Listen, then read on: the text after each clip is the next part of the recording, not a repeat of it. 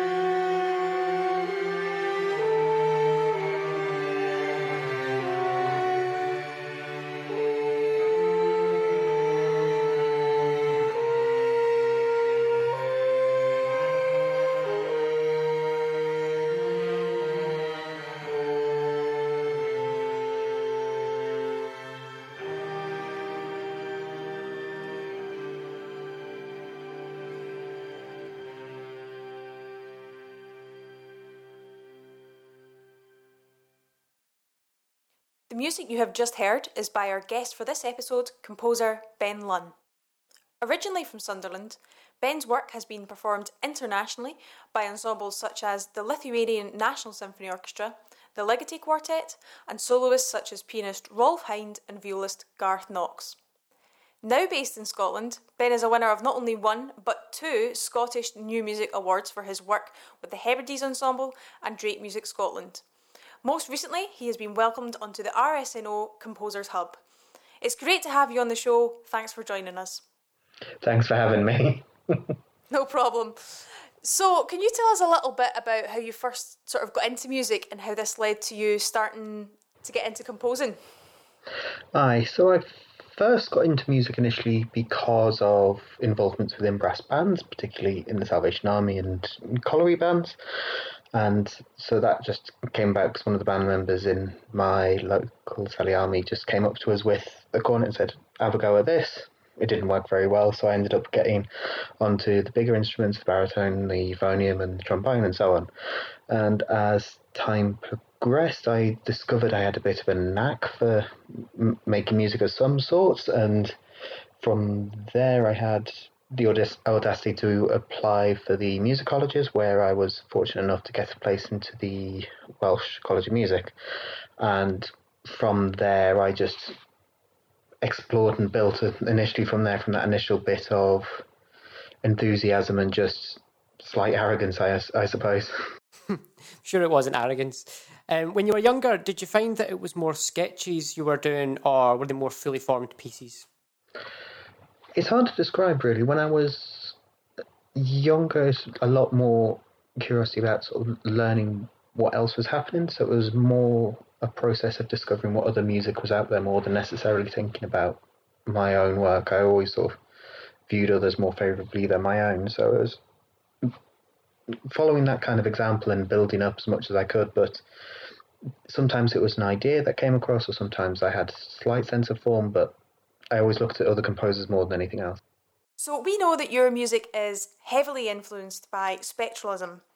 This is quite a complex and dense area of music that a lot of people might be new to. I know that myself, I didn't come across this term until a couple of years ago. For someone who's never heard of spectralism, could you tell them what it is and how it sounds? So there are two basic thoughts on this. One devised by Horacio Radulescu, which I first came across, where this idea of creating a music that becomes almost like a physical object in and of itself. He used the term sound plasma. So you use very intense explorations of sound to create something that is almost like a living organism. Or the alternative voice was the French spectral school, which was led by figures like Gérard Griset and Tristan Murail, Claude Vivier from Canada and so on. And this particular idiom focused more on the idea that timbre is harmony. And so from there, it's the exploration of overtones and just building that greater understanding of how the sound works to then use that as a core element of where you're working. what we find with both of these schools of thought is a music which at times sounds very familiar and raw, but at other times sounds completely out of this world. And it was ultimately that insane colour that drew me to it when I was younger. I think Earthy and Raw is a really good description of spectralism for those who aren't familiar with that style of music. You mentioned Horatio Radulescu earlier in your description. Could you tell us a little bit more about how you came across this composer and what drove you to find out more about him? What drew me to Radulescu is I'd came across his viola work Das Ander, which is a truly magical piece for solo viola, and it starts off playing the seventh harmonic on the A string, and just the sound is still very, very magical. And so I had to explore, find more, and just see what else I could learn about him. And so from there, that in curiosity, I had looked at various other different composers, either linked to him, like his teachers, Stefan Niculescu or Tiberio Orla, and Aurel Stroyer, but I could never really quite feed that hunger to try and learn more about what he was doing. And so when it came to the end of my bachelor's doing my dissertation, it became quite obvious I had to really focus on him. And I'm very thankful I got to spend a whole year really focusing on the ideas that Radulescu was looking at. We enjoyed reading through your dissertation, actually. There was loads of really interesting stuff in there. We did get a little lost when we started. I'll be a bit confused, yeah. When we started reading about the ring modulation. Is that the bit that we got lost at? Yeah, just a few wee bits that are quite, I think, very difficult concepts. But at the same time, I don't think that in his music it feels so natural. Yeah. I have to say, when we were listening to his music, kind of researching for this, it as complex as the ideas are, it's really hard to describe. It just feels really natural. I think that's the best way I could describe it. Yeah, absolutely. Well, we're really fortunate to have been granted permission by Radulescu's wife to play some of his music. Would you like to introduce this for us, Ben? Yeah, so this is L'Exil Intérieur, which was his cello sonata, which he wrote for Catherine, his wife, and this particular movement is called Ancestral Bells, and this is the closest it comes to sort of Romanian folk music within the whole of the sonata, and it's just particularly beautiful, I find.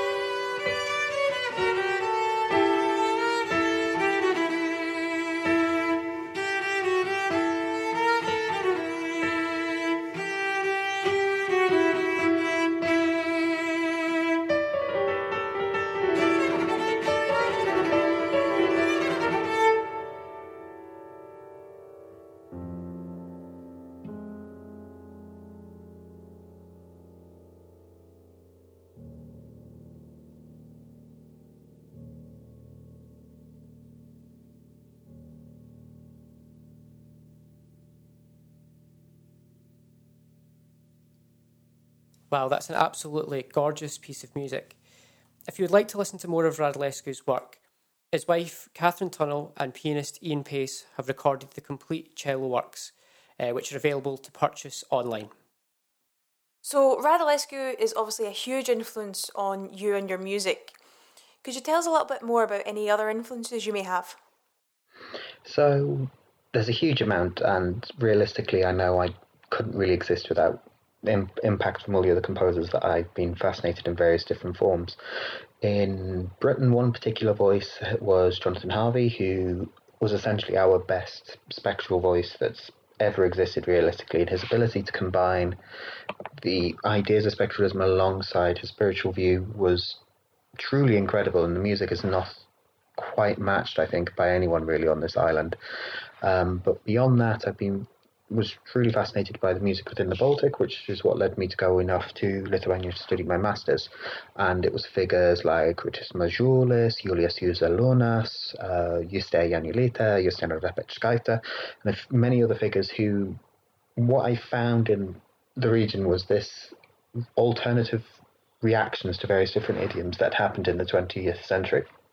And it created something truly unique and original, which you can only find in that part of the world. So I found it truly intriguing and fascinating. So I knew I had to go and study there.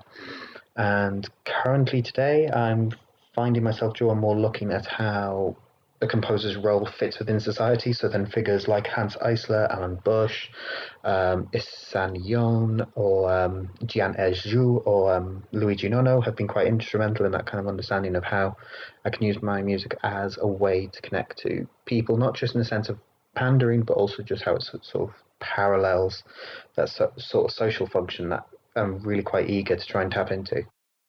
Well, we know that you studied at the Lithuanian Academy of Music and Theatre. Was it your interest in Baltic music that led you there, or was there other factors that took you to Lithuania?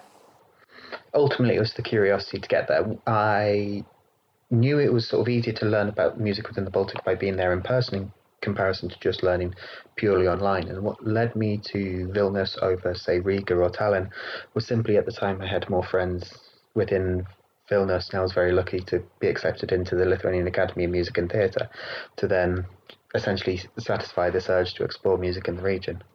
And how is your Lithuanian now?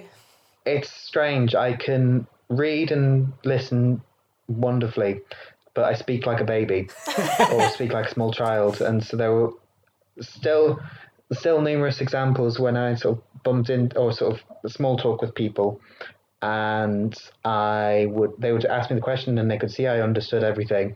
I'd then give a reply, and then there'd just be this look of something's not right here. That must have been so hard. I mean, I can't even keep up with classes in English, never mind in a foreign language. That must have been so hard. Let's listen to a little bit more of your music now. So we're going to listen to a piece that you wrote in 2019 called Symphonies of Instruments. It's a long work, about 17 minutes, so we'll listen to the first movement. Is there anything you could tell us about this piece before we listen? Symphonies of Instruments was commissioned by Drake Music Scotland and Hebrides Ensemble to be composed for the digital orchestras alongside members of the Hebrides Ensemble. And within the piece, I wanted to create something that brought accessible music technology right to the forefront and in direct comparison with the classical tradition as we know it. So this meant building a work which tried to explore symphonic forms as well as make direct references to various important parts of history. So, for example, the title itself is a direct reference to Stravinsky's Symphonies of Wind Instruments. And so from there, it was a matter of trying to find ways to explore and create the sort of symphonic characters we're very used to. So the first movement is this long exploratory kind of idea where we're then slowly introducing ourselves to various elements of the orchestra that we have in front of us. Then the second, I take a hocket and just build something really quite animated would be the best way of describing it. Then the third movement, I find I owe a lot to Hans Eisler's Kleine Symphony, where he has his third movement, which is just trumpet, trombone, and violin and viola, just playing this lovely little 3-part canon, which I knew I had to do in some form for this work. And then the finale is just a nice big finale to try and round everything off from there.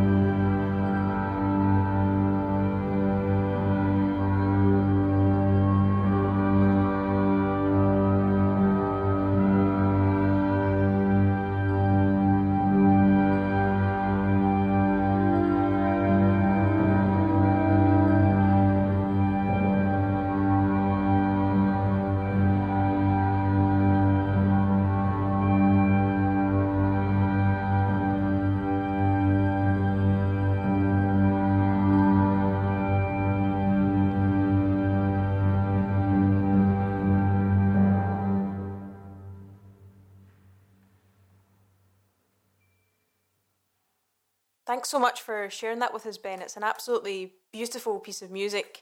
I've listened to this a few times now, and every time you hear it, there's just something new and exciting that catches the ear. For me, at least, on the first few listens, it wasn't immediately apparent that there was the use of accessible music technology. Could you tell us what instruments are being used and how you went about integrating the accessible music technology with the traditional acoustic instruments?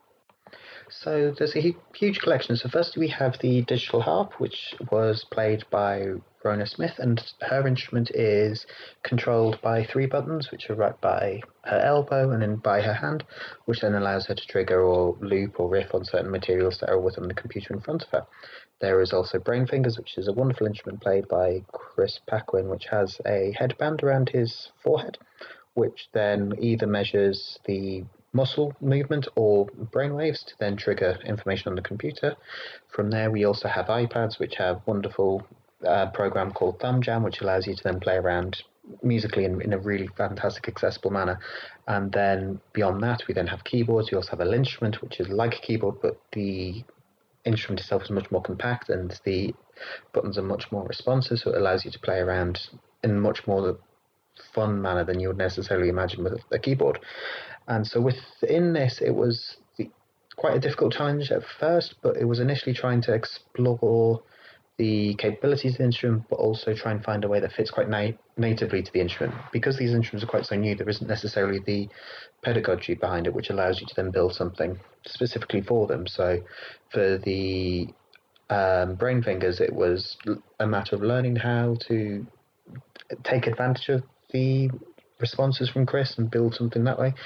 And so what I found the best way to approach it was creating music which had huge sort of static harmonic areas, which then allowed you to then play around and explore, which then meant that if there were issues with, say, maneuvering around figures and so on, it allowed you to still remain consonant within the piece, which then allowed the instruments and the instrumentalist to be able to sort of flourish regardless of what I had given them almost.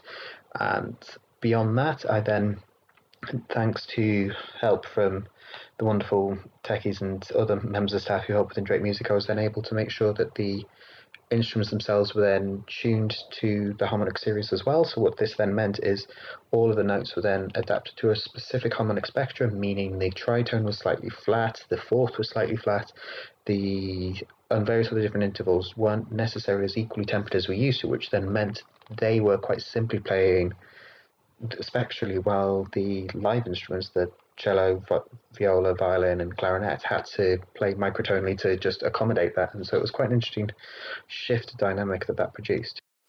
I was just wondering about this composition approach in terms of when you're in the writing phase, because I would assume that you can't really rely on Sibelius or Finale or whatever to give any sort of representation of what the piece is going to sound like. So you must have to rely quite heavily on your own ear and imagination, which I imagine must be quite difficult in the writing process. The harmonic language that I've been playing around with is something I've been playing around with for quite a few years, so it's quite intuitive to me at this point, where I can reliably sort of understand what the sound is going to be, regardless of how accurate Sibelius gives it. However, you are right, there was a lot of guesswork in places to sort of make the assumption that the sounds were going to be what I'd imagine they would be, which is always a problem that we composers have to face in some form or other. But the big thing I sort of found across the board as well, because I had imagined them in a slightly more symphonic way, it then meant that I was able to use the instruments just so I wasn't necessarily have available to me because I wasn't using a traditional orchestra in this instance. And so this meant that I could think more about the ensemble function more than necessarily what the timbre was going to be, because what ended up happening is we then created the timbres of the orchestra in person, realistically, and through process and workshop in the piece. So this then meant that what my initial ideas could have been ended up not necessarily being the case because of what we then produced together in the rehearsal room. You were conducting the premiere of that piece as well. How do you find it conducting your own pieces. I've only ever conducted one of my own pieces once out of necessity because nobody else would do it, and I was so nervous about the conducting that I actually had no idea what the piece sounded like at the end of it. I was just so busy watching the score and be like, right, 7/8 bar, 9/8 bar, oh my goodness, and then it was over and I was like, I hope that sounded all right. I have no idea. So yeah, well, I found that the way you listen as a conductor is very different to the way you listen as a composer, and so when I did the performance, it was much more people in, making sure we were kept together as a group. So it wasn't until I got the recording a few days later that I was able to actually sit down and listen to the piece and go, oh, you actually did quite a good job there, not just beyond the, well done, everyone had their bars in the right place and everyone finished at the same time and all this other stuff. So it is always quite funny, that disconnect when you're conducting your own work, and this is why I always prefer conducting other people's, just because of the way you listen. But yeah, at least thankfully with the Symphonies of Instruments, it was both tons of fun, both to listen to and then to perform with the orchestra as well. So the piece was commissioned by Drake Music Scotland and the Hebrides Ensemble. You've won not one, but 2 Scottish New Music Awards for your work with both these organisations. Can you tell us a little bit more about your role and involvement with these ensembles? With this particular project, there was multiple layers that we had to address. One was to make sure that the event was accessible as possible, as I'd been sort of commissioned by Drake Music Scotland to then do a bit of research into how to improve accessibility for autistic and neurotypical people individually. So there was that level of research and action to make sure that came into place, which then meant that the Queen's Hall went through a huge amount of work to make sure that we were open and direct about our accessibility, which then meant going around working out all the widths of hallways, the number of steps, what smells are in the space, how bright it is, what other sensory input we have, and create this fantastic huge document which lays bare all of these circumstances in regards to accessibility and what an individual would have to accommodate before they can sit down and enjoy a concert. Alongside that, we'd also produced a video which sort of shows and demonstrates how you'd go about the process of getting from the bus into the hall, getting your ticket, and then going and sitting down to the concert. Because one, it just then alleviates that potential stress, but also because with both of these, there was the idea that if everything is as transparent as possible, anxiety and other sort of issues can't really impact as much if you know everything that's going to happen. And alternatively, we wanted to make sure this concert was as accessible across the board, so then it meant that we could then challenge the listener to listen to the most intensive music that we could give them. And as a parallel, I used this sort of metaphor of doing a Christmas concert. If you go to a Christmas concert but you've been stuck in traffic, you were walking to the concert hall and someone splashed a puddle in you, someone spilt their drink against you, feel Christmassy. And so it's that same kind of scenario. If you can set up the environment to be in the right kind of place, your brain can focus purely on enjoying the art you're about to listen to. Then what this also then meant was then not just making sure that we had nice accessible venue and other elements like this. I also wanted to make sure that actually it was disabled people speaking to disabled people in this instance. So this ended up being the largest concert of disabled composers that has ever happened in history, I think, to the best of my knowledge. This meant in total we had 9 different composers, including myself, who were all disabled in various different ways, but we were then able to just sort of listen and enjoy all the various different types of music that we as a community produce, but also try to avoid the sticky idea that there is a certain sound or other things like that. So I was quite proud to have works by Benjamin Teague, by Ryland Gleave, Siobhan Dyson, Lucy Hale, Claire Johnson, Joe Stollery, Ewan Mackay, and Rona Smith alongside myself. And it was just a really wonderful concert to put together, and it was thanks to the position I had in the Hebrides Ensemble as well as Drake Music Scotland, but also because both organisations as well as the Queen's Hall were so incredibly supportive. If I didn't have that kind of support, it would have just been a very nice fanciful dream, and I'm really quite thankful that I had all of those organisations behind me to make this happen. Yeah, thank you very, very much for that. It's wonderful to hear the amount of work that yourself and the organisations that you mentioned have put into making contemporary classical music more accessible for all audiences and composers. So to finish off, could you tell us a little bit more about what you've got coming up in 2021? Quite fortunate to have quite a few schemes line up at once. So firstly, I am on the Making Music UK's Adopt a Music Creator this year, which means I've been teamed up with Oogie Voices and the Aberdeenshire Saxophone Orchestra, and so I'm working out how to produce a piece for 40 saxes and choir at this point to be performed by them at some point within 2021. I've also been fortunate enough to be selected for the RSNO's Composer Hub this year, which has seen a chamber work as well as a piece for orchestra for them to perform and record in June, July time, which then, if I'm lucky, will then get programmed in the following season. But I'm alongside some very, very good composers, so at this point I'm just very happy to be working with the orchestra, and we'll see what the future holds on that one. And then finally, I've been quite fortunate to have been selected by Ensemble Proton Bern for their Proton Work 11, which means I will be writing a chamber work for them and essentially a small residency with them for the entirety of 2021, for then a work to be performed in Switzerland in 2022. Perfect. Okay.